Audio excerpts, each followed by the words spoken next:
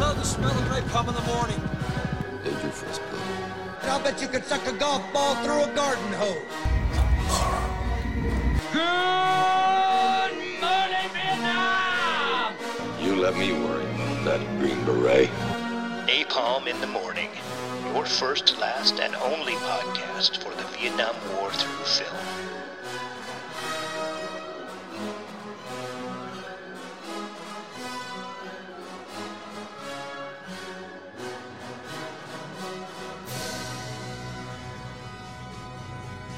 Hey everybody, this is Napalm in the Morning, your favorite Vietnam War through film podcast. I'm Eric Jones. With me in quarantine is Dr. Yeagle. Hey, Matt. Hey, good morning, Vietnam. No, that's not this movie. Sorry, hang on. Although it does come up. It plays in the background of this movie. Yeah. Welcome. Matt is also bunkered down in his basement. And That's right. With me is T-Boy Troy. Hey, Troy. Hey. He's festooned. Tell us about your shirt, Troy. It's when MacArthur goes back to the Philippines, except he's on the beach, except he's carrying a surfboard. That's that's fake news. But I like it. It might be doctored a little bit. All right, so we're excited. I'm your quarantine cowboy. We're here riding out the coronavirus, talking about some fun Vietnam War film. Actually, this one isn't very fun. I wouldn't rate it as. Yeah, this is we've collectively agreed we're going to do a lighter one next time because this one's For pretty our own, heavy. our own mental sanity, I think, requires. Yeah, exactly. Platoon was it was released in '86 by, of course, Oliver Stone, and was a pretty huge success. It got nominated for 8 and won 4 Academy Awards: Best Picture, Best Director, Best Sound, Best Film Editing. Library of Congress dubbed it as culturally, historically, and aesthetically significant. So this was a big film. Yeah, it was not filmed in London or in Georgia, but was actually filmed in Southeast Asia. That's a first. right. In the Philippines, and this took Stone quite a while to get made. I just briefly should be mentioned. This is a film written and directed by a veteran of the war, which is another reason that it kind of stands out from some other films. And I think is it the first? Is that the first major motion picture by someone who was actually a veteran? Right. And the story kind of follows along Stone's own experiences in Vietnam. But, he put all these actors through very intense 2-week sort of boot camp, training camp in the Philippines. They had to, sleep in foxholes that they dug themselves. They were eating, sea rations. They had fake attacks, Viet Cong attacks, in the middle of the night. They had to go on night watch, and everything. And, and if you fell asleep on your watch, you could be, in air quotes, killed. So they wanted these guys to get at least a bit of a taste of what it was actually like for these infantrymen that they're going to be portraying in the film. So maybe like Apocalypse Now with fewer drugs, or maybe, we don't know. So try to replicate the insanity. Yeah, it's pretty. It sounded quite intense. The actors' accounting of how it all went down. It's also interesting that Marcos in the Philippines is overthrown right when they're trying to get started filming this. Pretty chaotic. For those who don't know. Yeah, but they worked hand in hand with the Filipino military, so a lot of the helicopters or planes that you see are from them. The U.S. wanted nothing to do with it. Yeah, they're a little dodgy about that. Troy, you learned some things about the making of this. So what did you think? What I did do, I liked the fact that he wrote the Stone wrote it based on his experiences, but it's kind of the counter the vision of the Green Berets, which he makes it even better. I really loved when this movie came out. I was like a freshman in high school, and I couldn't get into it, and now I'm like, wow, it's so much more intense now that I know the history, or more history than I knew then. Yeah, I was trying to think too. Like I I remember scenes from it, watching it, but I don't like. Yeah, it's a heavy movie and not one that is sort of easily consumed. I don't think. Which is kind of amazing that it's such a box office success. I mean, they want to keep it realistic. I think they did a great job. I mean, considering. I mean, I don't think people want to see this. I mean, in a way, like you don't want to admit to travesties. This is not that long after 1975, so the wounds are still a bit fresh, and it's kind of a grudging group of academics and vets who were launching now sort of a full-scale critique of the war, and to see it in an honest way.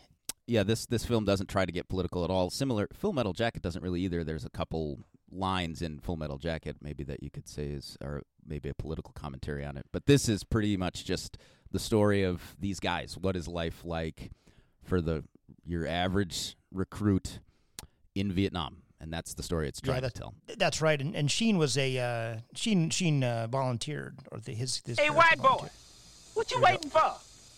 That hole ain't gonna dig itself. Come on, boy, get your dick skin on that thing. Dig. You can get all day. Dig. Somebody once wrote, hell is the impossibility of reason. That's what this place feels like. Hell. I hate it already, and it's only been a week. Some goddamn week, Grandma. The hardest thing I think I've ever done is go on point 3 times this week. I don't even know what I'm doing. A gook could be standing 3 feet in front of me and I wouldn't know it. I'm so tired. We get up at 5 a.m., hump all day, camp around 4 or 5, dig a foxhole, eat, then put out an all-night ambush or a 3-man listening post in the jungle. It's scary because nobody tells me how to do anything because I'm new. Nobody cares about the new guys. They don't even want to know your name. The unwritten rule is a new guy's life isn't worth as much because he hasn't put his time in yet. And they say if you're going to get killed in the Nam, it's better to get it in the first few weeks. The logic being, you don't suffer that much. If you're lucky, you get to stay in the perimeter at night. And then you pull a 3-hour guard shift. So maybe you sleep 3-4 hours a night, but you don't really sleep. So that's pretty early in the film, and it's Private Taylor or Charlie Sheen writing to his grandma. That's referenced a couple times. Yeah, the Oliver Stone character. You want to give us the rundown of who's in this? It's a crazy all-star cast here. We've got Charlie Sheen, Tom Berenger, William Dafoe, Keith David, Forrest Whitaker, good old Johnny Depp, and a host of other characters. John McGillney, Kevin Dillon. It's a huge cast that was, I think it's one of the early Johnny Depp roles. Famous, of course, Sheen marrying his father's role in Apocalypse Now. And Berenger is not only a great actor as sort of the bad guy, but like his menace, and it's helped by his physicality. He is badly scarred on his face. I actually had to look that up. I was like, he's not really that I mean, it was so realistic. I'm like, I don't remember him looking like that. It was just amazing. They really he had been through some shit, as they say. And so, it's a huge ensemble cast. It really rotates around Private Taylor, Charlie Sheen's, and the clip that T. Roy played was right from the beginning, where he's writing his grandma, and we get off the cargo plane. It starts them getting off of a big troop carrier, and then they're immediately in the field, humping their gear, soldiers taunting, and it says September 1967, Bravo Company, 25th Infantry, somewhere near the Cambodian border, menacingly. And so and Charlie's one of the cherries, one of the new recruits. Right, and this is based on a couple different groups or units that Stone was with, and characters may not have all been serving in the same unit. It's kind of it mirrors his more broad service in the war, kind of condensed down into one unit, and that's where he was. Yeah, it's a pastiche of his experiences, some pretty dramatic, and then also you could see, spoiler alert later, there's a sort of a village which had a bit of sort of My Lai thrown into it. They're kind of an amalgam of different tropes and genres in the Vietnam War experience. Right off the bat, Charlie's puking. He's carrying too much gear. He's getting attacked by fire ants, and constant rain. It's not a pleasant scenario. No, and we're introduced quickly to Elias as somebody that's gonna maybe be the one that's Sergeant Elias. He's gonna keep an eye out for Charlie. He's offering him this assistance. I'll carry some of that stuff for you. You don't giving him advice. Yeah, That's you don't Willem need to Dafoe. take all this. Yeah. I'll carry it for today, but next time you don't need these books and everything you've got with you. So he is being portrayed as the ally to Tiger Blood, Charlie Sheen.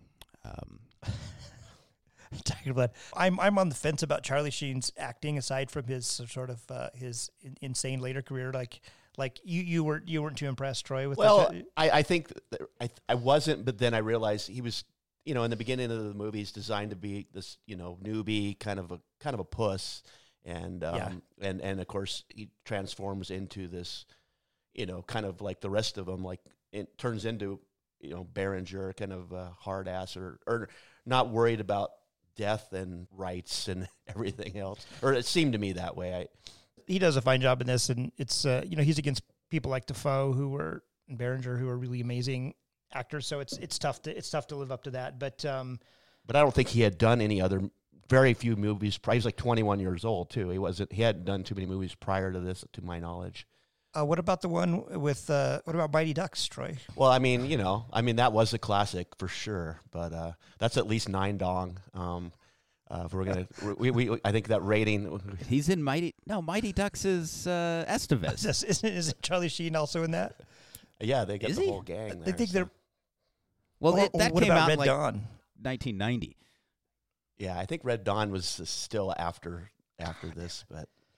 He was supposed to be in high school anyway. Okay, we need to cover Red Dawn, clearly. But and Mighty Ducks. We'll do the whole Sheen. This is just catalog. shifted into a Sheen podcast. Yeah.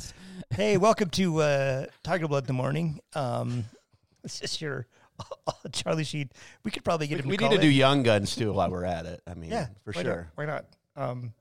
So back to the jungle. Constant rain, bugs, misery. There's a great kind of, it's almost like, I'm thinking like Stone, you could do better than this, but it's like almost like an Indiana Jones shot of like, there's a Buddha in the background, like a Theravada Mahayana Buddha in the background. And he's standing watch. It was kind of, a bit of a caricature, I thought, but, they're trying to code us that this is Vietnam, and to their credit, they're actually in a tropical. They're in Southeast Asia. Yeah, I mean it felt more real than it didn't feel more real than being in Georgia, pretending it was a Vietnamese village. But I don't know. I was totally sold by those pine trees. Come on. Yeah, I mean, right. If you go high enough into the upland Zomia, Southeast Asia, that's what you find. So, and then we cut sort of the next big scene is the ambush. There's an NVA soldier silhouetted there, and so Sheen goes out with Dafoe and others, and Dafoe is worried that, hey, these are cherries. We shouldn't, you might see some shit tonight. We shouldn't take newbies out. But the commander forces them into it.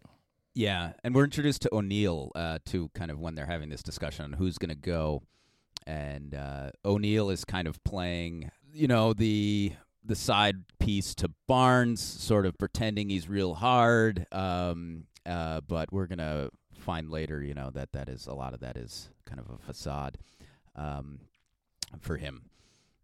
But he's an interesting character, kind of foil to Charlie Sheen. I read somewhere here, I don't know if it's true that some of the academies, they watch this film and critique leadership of some of the caricatures and kind of like failures and successes of it, which is actually probably not a bad idea, because like the soldiers have watched this movie, they've watched Full Metal Jacket, so if you need to talk to drill sergeants about ways that is or is not appropriate. Yeah. We also see the lieutenant is acting almost as subordinate to Barnes, especially Barnes, but Barnes and Elias. Those guys seem to be making the decisions, and the lieutenant is not assertive. And afterward, he says, comes to Barnes and says, hey, in front of the men, it might look good if I'm like giving orders. Yeah, right. There's that awkward scene like, hey, let me call the shots. But he has basically no experience either. I mean, which makes, he's like a textbook, sergeant, not really he wasn't in the shit at all compared to these guys. Yeah, I mean, you can literally see it on Berrigan's face that he has been, and so that gives him some immediate street cred with the soldiers.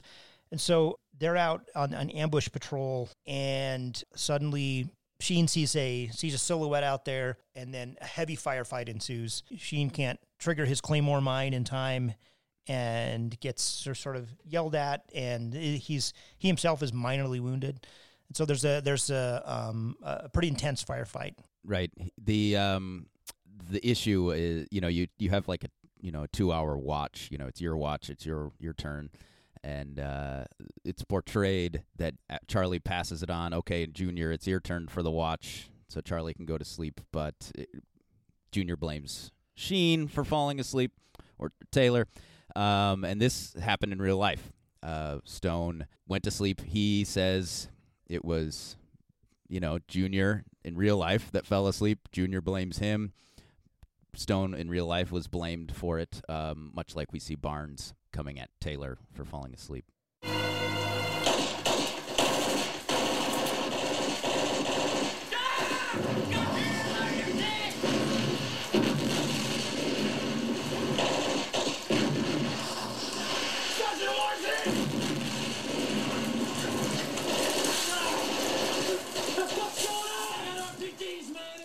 It's right off the bat. We get a pretty intense firefight. Sheen is minorly wounded, like sort of in his ear on the back of his head. Kind of a neck wound. Yeah, kind of like a nick. Just a flesh wound. Yeah, it's not a serious one.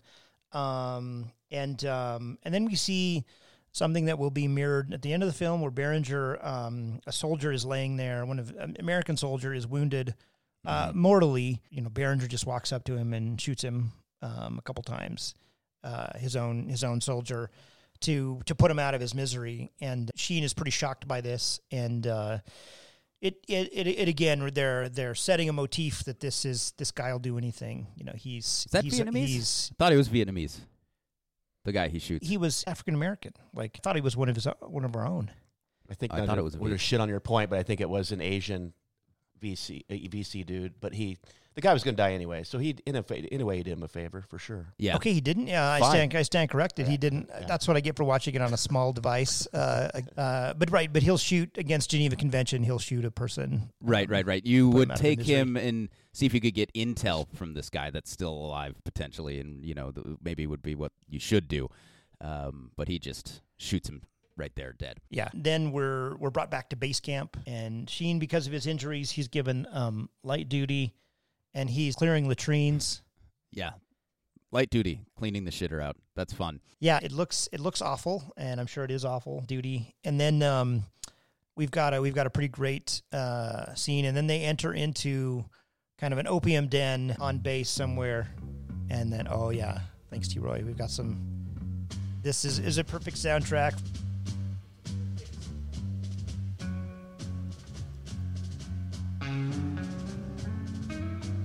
Little airplane. That's right.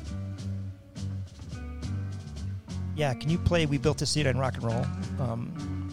I save that for special occasions, Eric. We know that. That's not the airplane. Bastardized version. Starship. So it's this kind of bohemian underworld. I think it's called the Underworld. Is their kind of little hangout, and people are laying in hammocks, spacing out.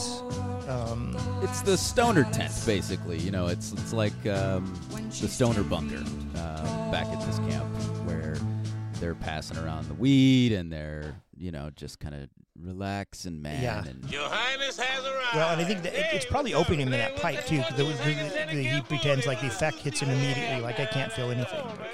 Yeah. Well, here we go. Here we're transported. What you doing in the underworld, Taylor? Well, this here ain't Taylor. Taylor been shot. This man here is Chris. He been resurrected.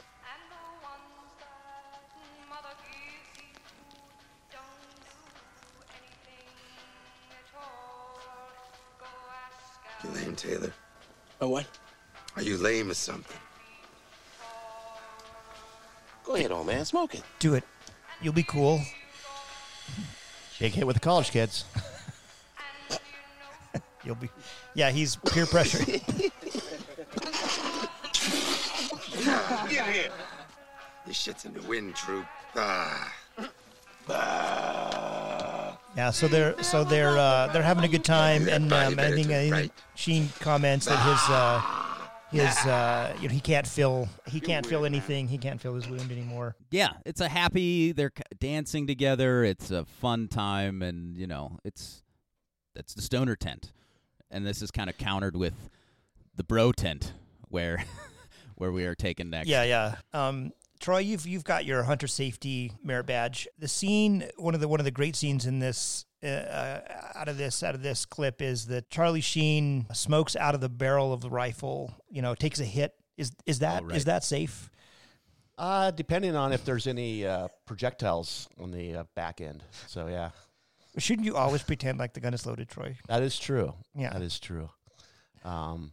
I think it was a shotgun, so it was a break open. So I think that maybe helped a little bit for safety. I mean, if you're going to smoke, make sure that your shotgun's broken open, so no accidents. You can tell. Yeah, right. Exactly. Be safe while you're smoking opium through a gun. Exactly. And that's Elias. So once again, we're sort of seeing the lines drawn within the platoon itself as Elias chilling with the stoners, Barnes hanging out in the bro tent.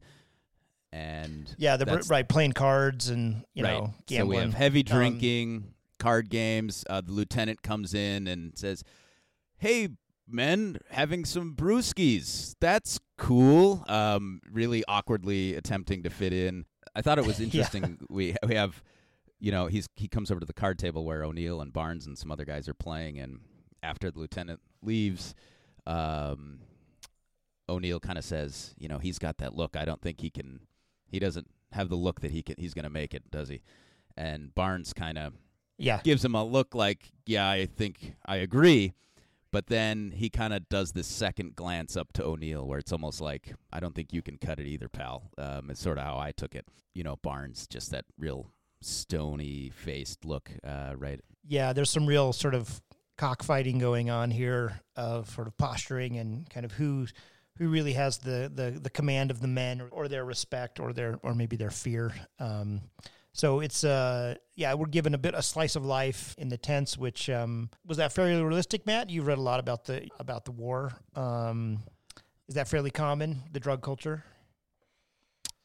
Yeah. Out in camp, yeah, they would be smoking weed. The harder stuff would come a little later in the war, maybe. Out on patrol, you would not see, guys would not be doing that really. They would save it for at camp, and it's kind of whether it's whatever your vice of choice, right? Alcohol, drugs, whatever that's it is. Right. It's kind of the sort of bonding you do, whether it's in a stoner tent or in a bro tent. It's sort of your break. Let's forget about it's the only way to keep your sanity, really, for this, year-long tour that you've got. Kevin Dillon, the poor man's Matt, is, choose a PBR can open from the side. So we have lots of bro tricks, fraternity style. Mm-hmm. And then he gets some R&R, and then he's back on patrol. New Year's Day, 1968, is in a letter to Grandma. He's sort of narrating that's what's happening. Again, I think this one is somewhere near the Cambodian border, or maybe even over the Cambodian border. The one guy mentioned they might be in Cambodia. Which we all know that was illegal, Troy, so they would not have been there. Yeah, that is true. Fake news. Matt, you're a Cambodia specialist. Were American soldiers ever in Cambodia? They would never have gone in. No. That would never have happened. Yeah, except the United States dropped more tonnage on Cambodia than it did in all of World War II combined. A country that we were never at war with, Vietnam. 1 and 2. Cambodia, yeah. I mean, it was an amazing, 4.7 million tons, I think, of ordnance they dropped, trying to eradicate the supply line, Ho Chi Minh Trail, the supply lines from north to south. Yeah, soldiers were in Cambodia, and that's actually the Kent State riots were a result of that. The revelations of how deeply we were in the Cambodian border. So we're out on patrol, 1968, traipsing through abandoned villages. We're introduced to the tunnel system here, which is pretty interesting. Yeah. And so Elias, he jumps. They find a bunker. It looks like they just missed, maybe by 3 minutes, Like fires are still going. Right. So they just missed the enemy in this bunker complex, and they find an entrance to a tunnel, and Elias jumps in. In reality, they had kind of special tunnel teams, tunnel rats they called them, and these would have been like little tiny guys, so they could fit in there easier and move around. And you can actually check this next time you're in Vietnam. Check out the tunnel district in Cu Chi. You're positing a world in which we can travel again, but yes. Yeah, it's all quite theoretical. But, you can go into this tunnel system in Cu Chi. They've kind of widened them for us Westerners, so you can get in there and you can see what they're... They've widened them for the Westerners. They have, yes. They are bigger than they were at the time. Yeah. But yeah, it's pretty crazy. You're going up, down, you're going 3 levels below ground, and then you come, and then there's just a big room that you kind of come into, and it's so it's the ingenious behind these tunnel systems that they had. But in real life, a tunnel rat would have been a smaller dude, so Elias wouldn't have gone in, but they wanted to show that these tunnel systems were around, and it's something they had to deal with. Defoe's kind of like he's just a very striking person, how he looks, like his cheekbones and his it's great. It's great cinematography, like him crawling in water with a flashlight through those tunnels. It's pretty menacing. Yeah. I mean, how they got those shots, I'm not sure. They had a pretty small budget for this, $6 million for the entire film. Yeah, it's like $6 million for this budget, which is crazy. Yeah, it looks really good for the most part. So, and then we're back above ground, and on this camp, this enemy camp that they find. Well, one of the guys is missing, right? One of the guys. Oh no, you're still there. Yeah. Sorry. Okay. Yeah. Yes. Go ahead. Yeah. So, this ammo box they find, and there's like, hey, there's maps in here. There's like all kinds of information, and they're thinking. And I'm also thinking, like, this seems too good to be true, right? And then, boom, booby trap goes off. Guy staggers out with no arms, bleeding. And so I think a couple die in that. And then, yeah, you're right, Matt. Then there's a missing soldier that they're going to go find. Right. He was kind of on the perimeter, just sort of keeping watch. Taylor was sort of on one side, and I'm forgetting the soldier's name now, but...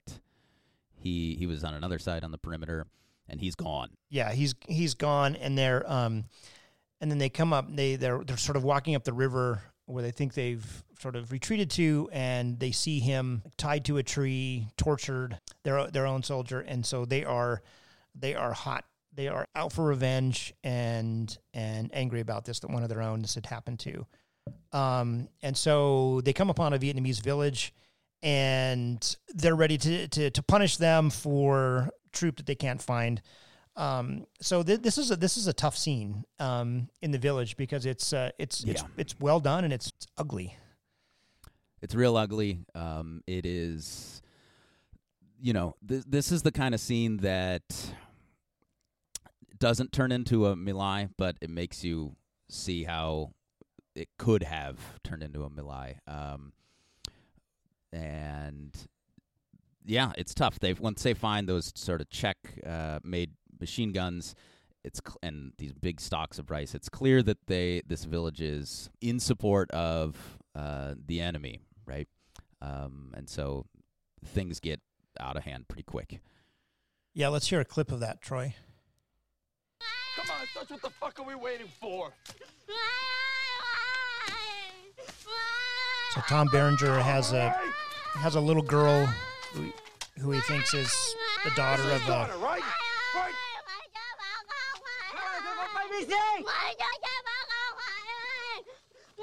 a village headman that he just shot in the head. Yeah, kills the mother. Yeah. He's got a gun to her head. The mother is. And he's like, "Are you VC?"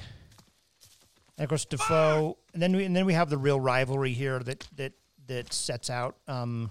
Berenger has just murdered someone in cold blood, and Defoe comes up on him and confronts him. Stay out of this, Elias. This ain't your show. You ain't a firing squad, you piece of shit! Get him! Come on, bud! Come on, bud! Get him! Nice! No! Get him! Tear his fucking head off! Get him! So they scuffle, and this sets out sort of for the part B of the film, the kind of the ongoing tension between these two. Anything else you want to say about The Village, Matt? There's some pretty heavy scenes in that, or Troy? Yeah, I've seen this movie. I don't know how many times, many, and it's still one of those I have to not watch it after once that mom gets killed and the little girl's crying. It's one of those, I get teary-eyed every time I see that. It's such a hard watch. It is interesting to note, they wanted obviously Vietnamese to be in this Vietnamese village, but they're in the Philippines.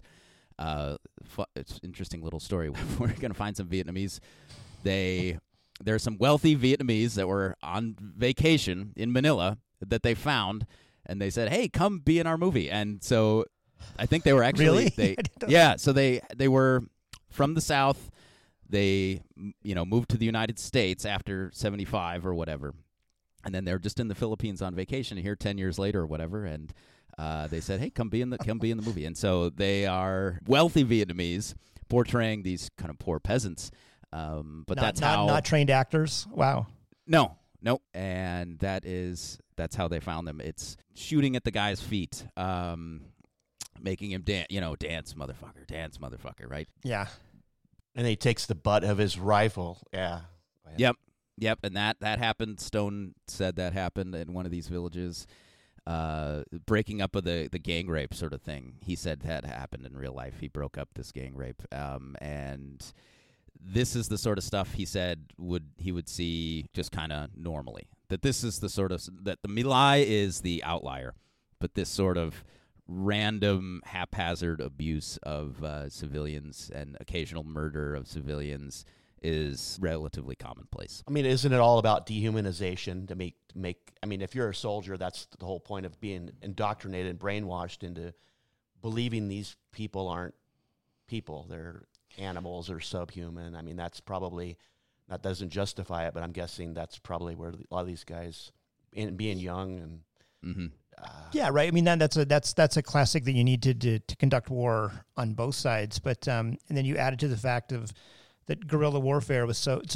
Not only are you trying to dehumanize an enemy, but you also don't know who the enemy is, and the kind of there's no pitched warfare. They're not confronting him in sort of open battle. That dehumanization not only goes to like the soldiers, but to civilians, because they're bleeding in and out of the civilian population, and the U.S. military doesn't know who's friend or who's foe. They don't have swastikas on their arms. So right, it's not as easy.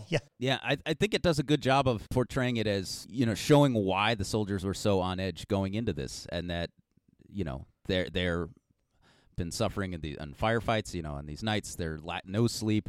We just had 3 soldiers get killed right before this, and then now this village is supporting these guys, and they won't tell us what the deal is, where they're hiding.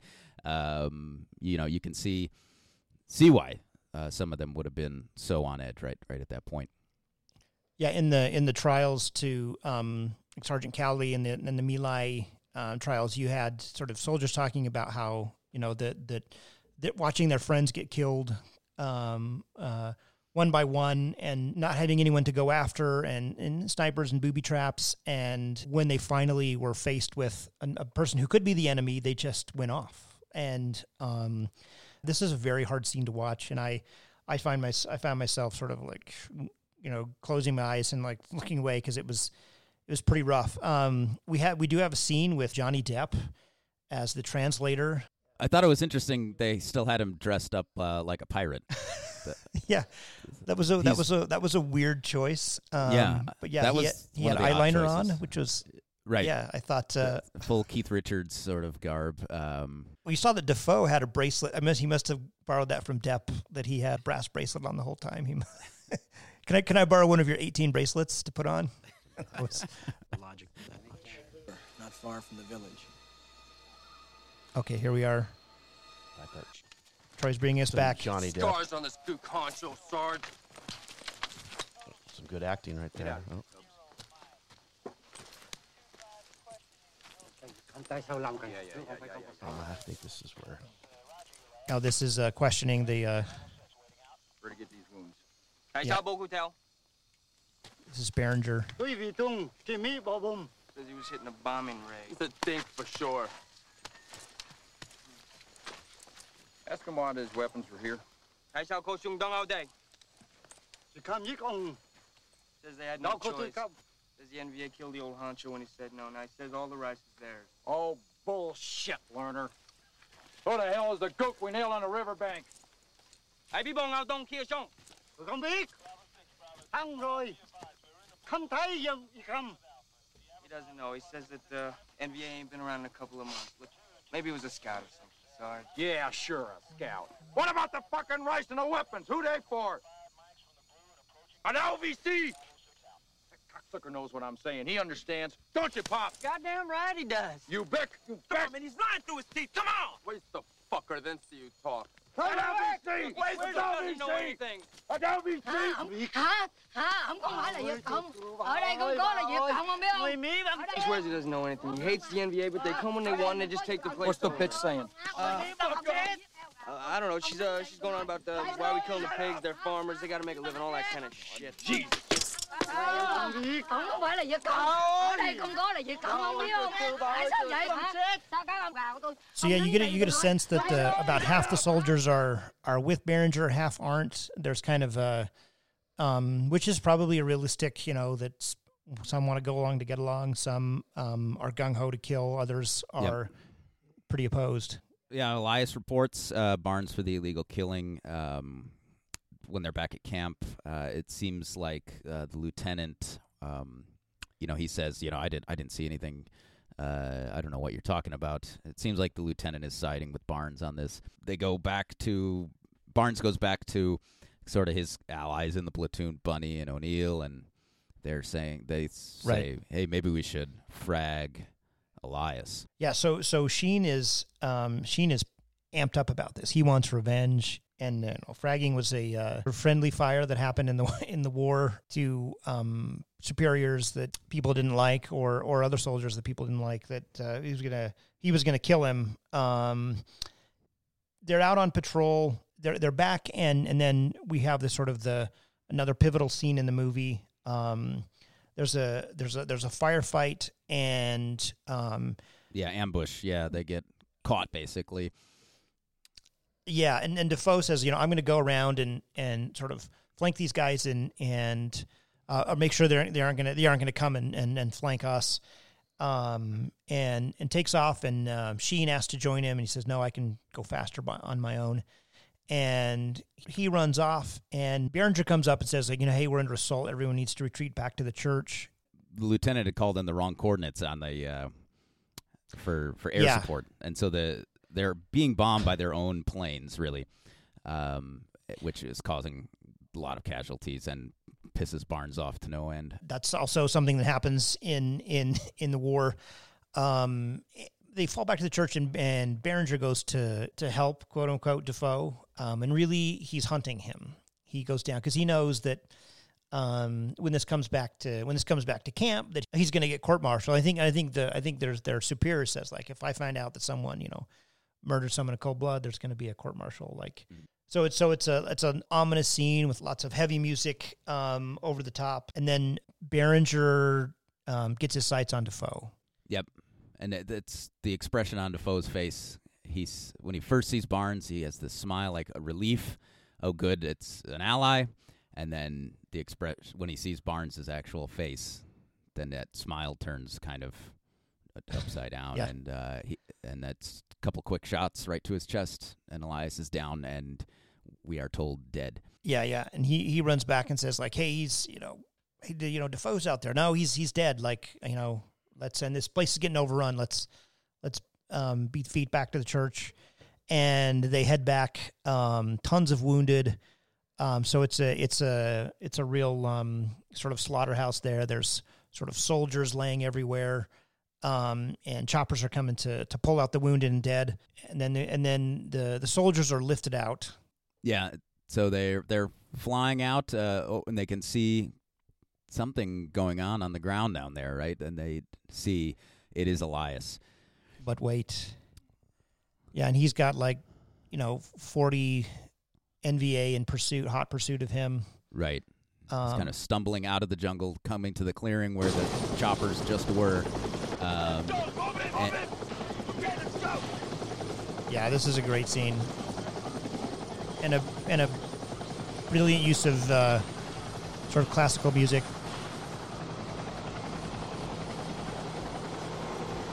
So yeah, so this is soldiers getting loaded onto the chopper, wounded and dead, and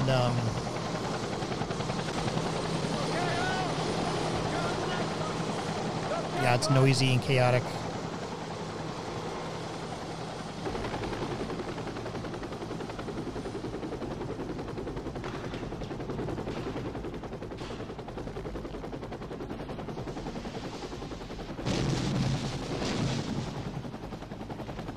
Yeah, stretchers with soldiers getting put on the chopper.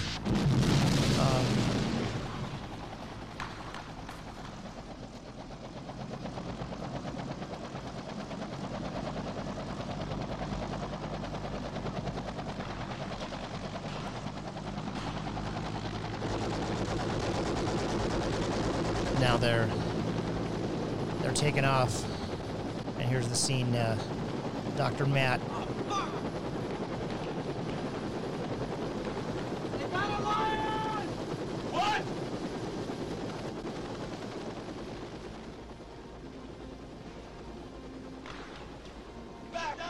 Back down there! It's a great overhead shot of people like ants. Yeah.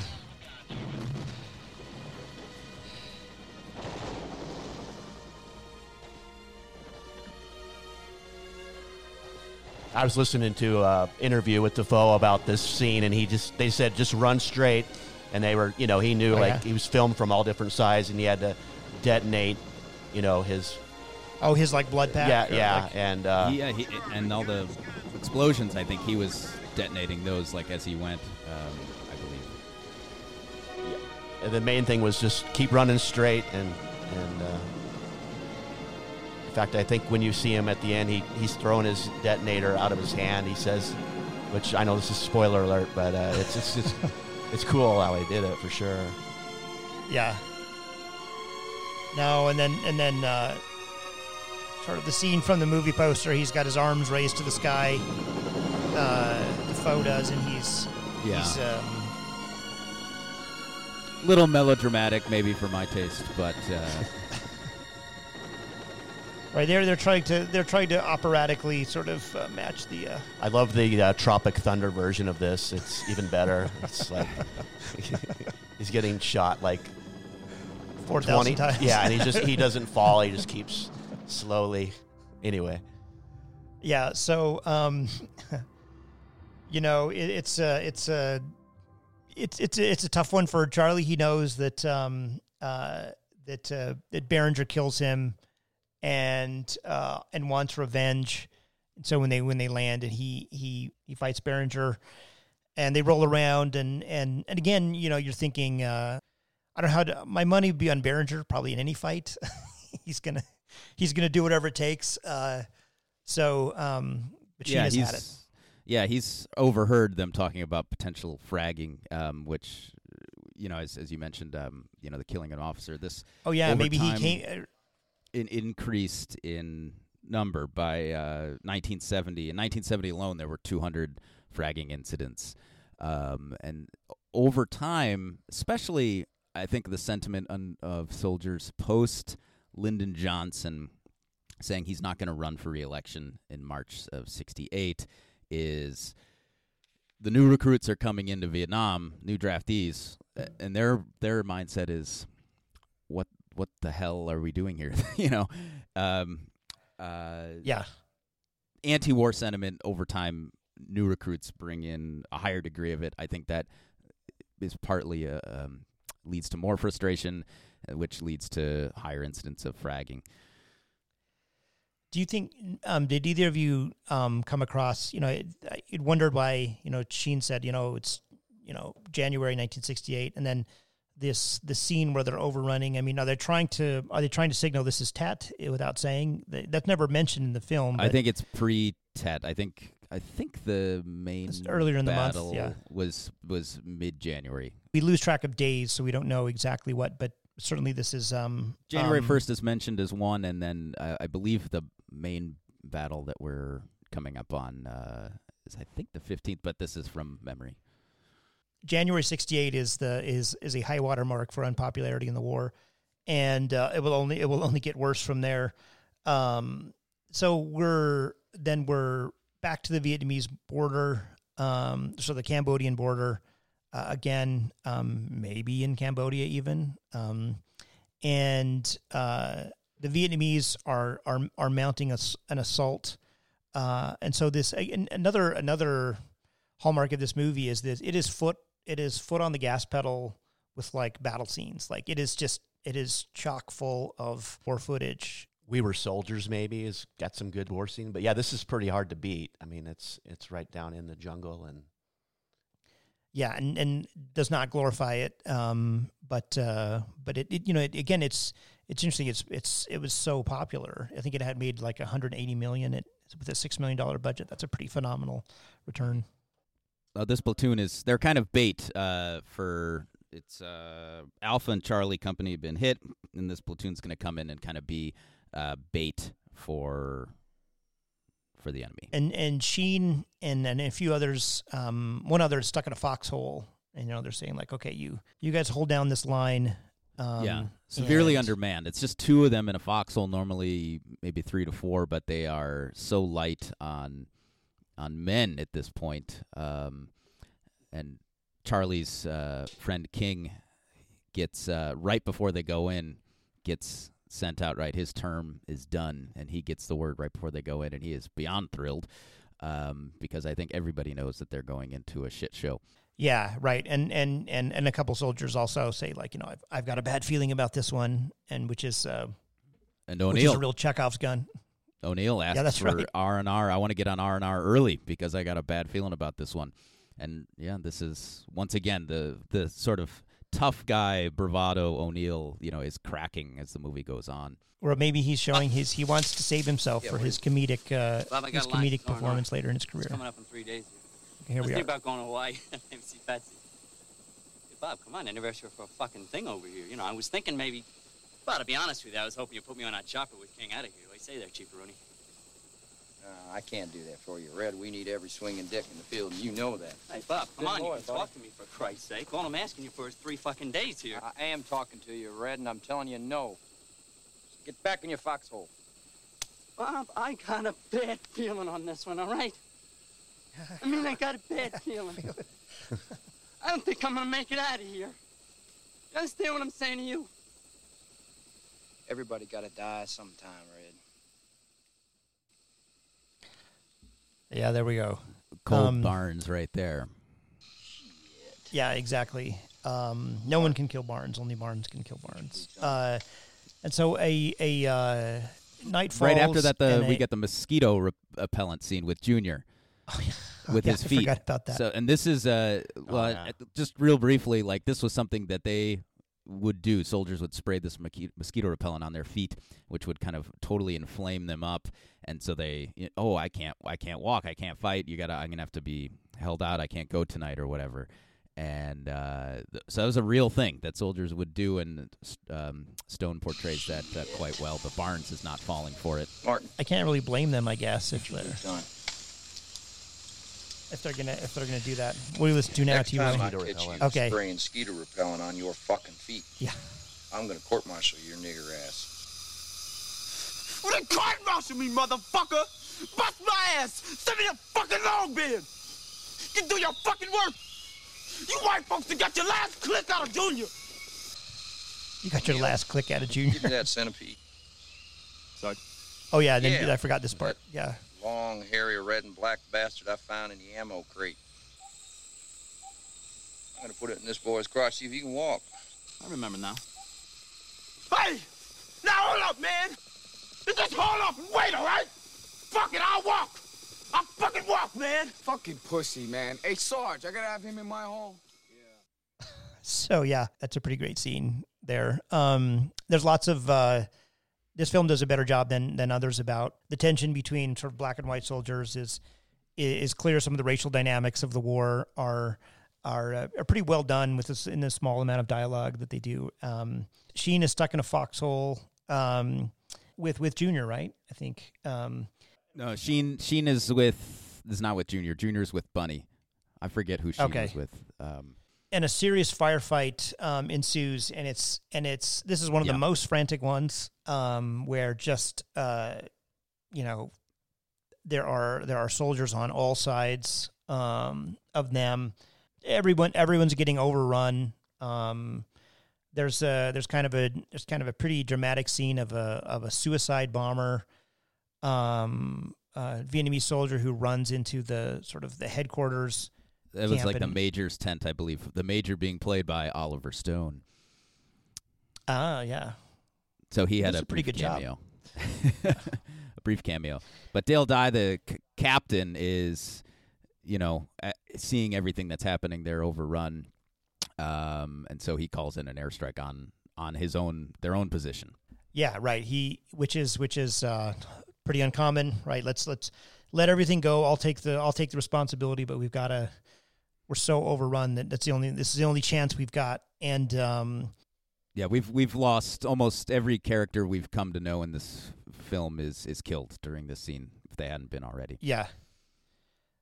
Except for a couple, Sheen and Berenger come across each other, and sort of he calls in the airstrike. Napalm drops on them, and or ordnance drops, and suddenly, I remember when I first saw this, like, oh, that guy's dead. And you wake up, and Charlie Sheen is laying blackface, passed out, and slowly wakes up. And it knocked Berenger out just as he was about to kill Sheen. Yeah, very intense. We lose Bunny, we lose Junior. O'Neill hides underneath a dead body, so he is not killed. So O'Neill lives, Sheen lives, and Barnes, I think, and then that's about it. In the final scene, Sheen wakes up, and Berenger is there and wants him to kill him, right? Yeah, he's kind of crawling away. Sheen picks up, I think it was an AK, on the ground, and kind of slowly is following Barnes as he's crawling away, and Barnes just says, do it, kill me. And Sheen does. I think Troy's found some audio for us.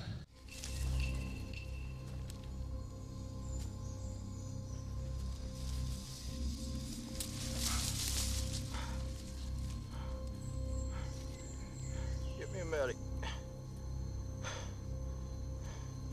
Go on, boy.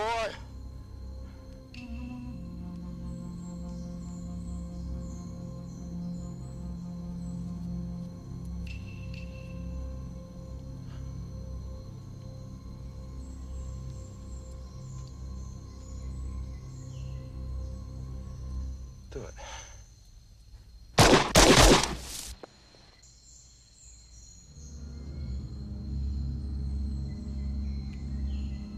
He has become Berenger now. Yeah.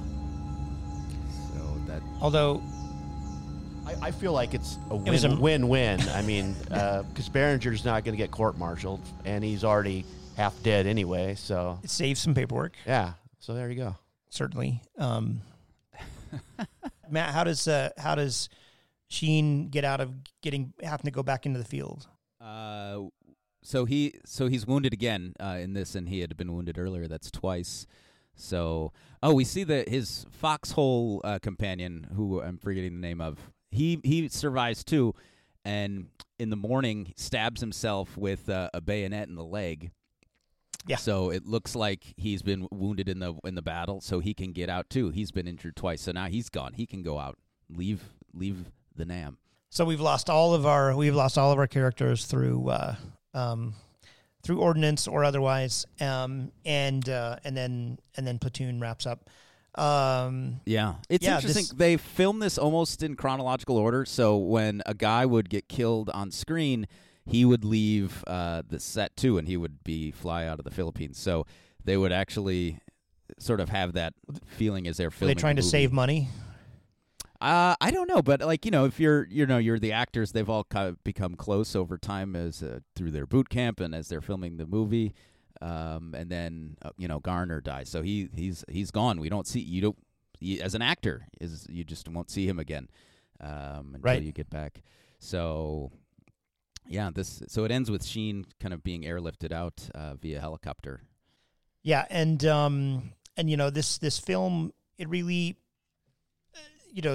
Oliver Stone is a controversial director, but a very successful one, and this is this one maybe unlike some of his other films, which are certainly verge on the conspiratorial or on the this is close to his experience. I mean, this as he would say, this is his experience, and it sort of rings true that way. Mm-hmm. That probably brings us to Book of the Week. Yeah, so what should the folks at home be reading, Matt, if they want to get hip to this? I'm cheating a little bit for this book of the week because I didn't want to just pick one. So I think this film books is kind of the week. So this is books of the week. So if this is a grad seminar, you're going to have several books. Sorry. The film is a zoomed in look at life of a soldier or a group of soldiers. And I think the best way to get that experience via a book is through memoirs, and there are many of them. So just real quick, things they carried: Tim O'Brien, Rumor of War, Philip Caputo, Hard Rain Fell. John Ketwig is Hard Rain Fell. Those there are a lot of them. Those are just a few that give the same sort of perspective. Now, if you want a little bit more of an overhead view of a group of soldiers, Tiger Force, A True Story of Men in War, Michael Sala and Mitch Weiss got Pulitzer Prize for this book. It's looking at Tiger Force, which is kind of this elite unit, but the way that the book focuses on them is maybe you could say similar to Platoon, right? It's very up close and personal. So those are books of the week. Yeah, thanks, Matt. Those are great choices, of course. And it's time to give this movie some dong. How many dong are you going to give this, Matt? Out of 10, what's your rating? Dong is, of course, the Vietnamese currency.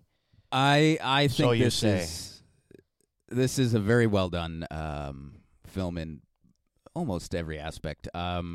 I think I'm going to have to go 9 dong. 9 dong is $0.0004 US dollars. How about you, Troy? How many dong you want to give the Platoon?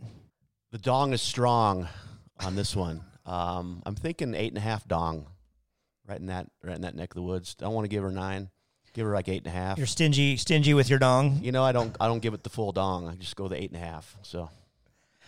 I think I'm going to join Matt. I maybe I know what a 10 would look like, 10 dong, but I'm going to go also with 9. I feel like this is about as good as it gets. There's some others. I mean, we might see a 10 pull out of my pocket for a film later down the line.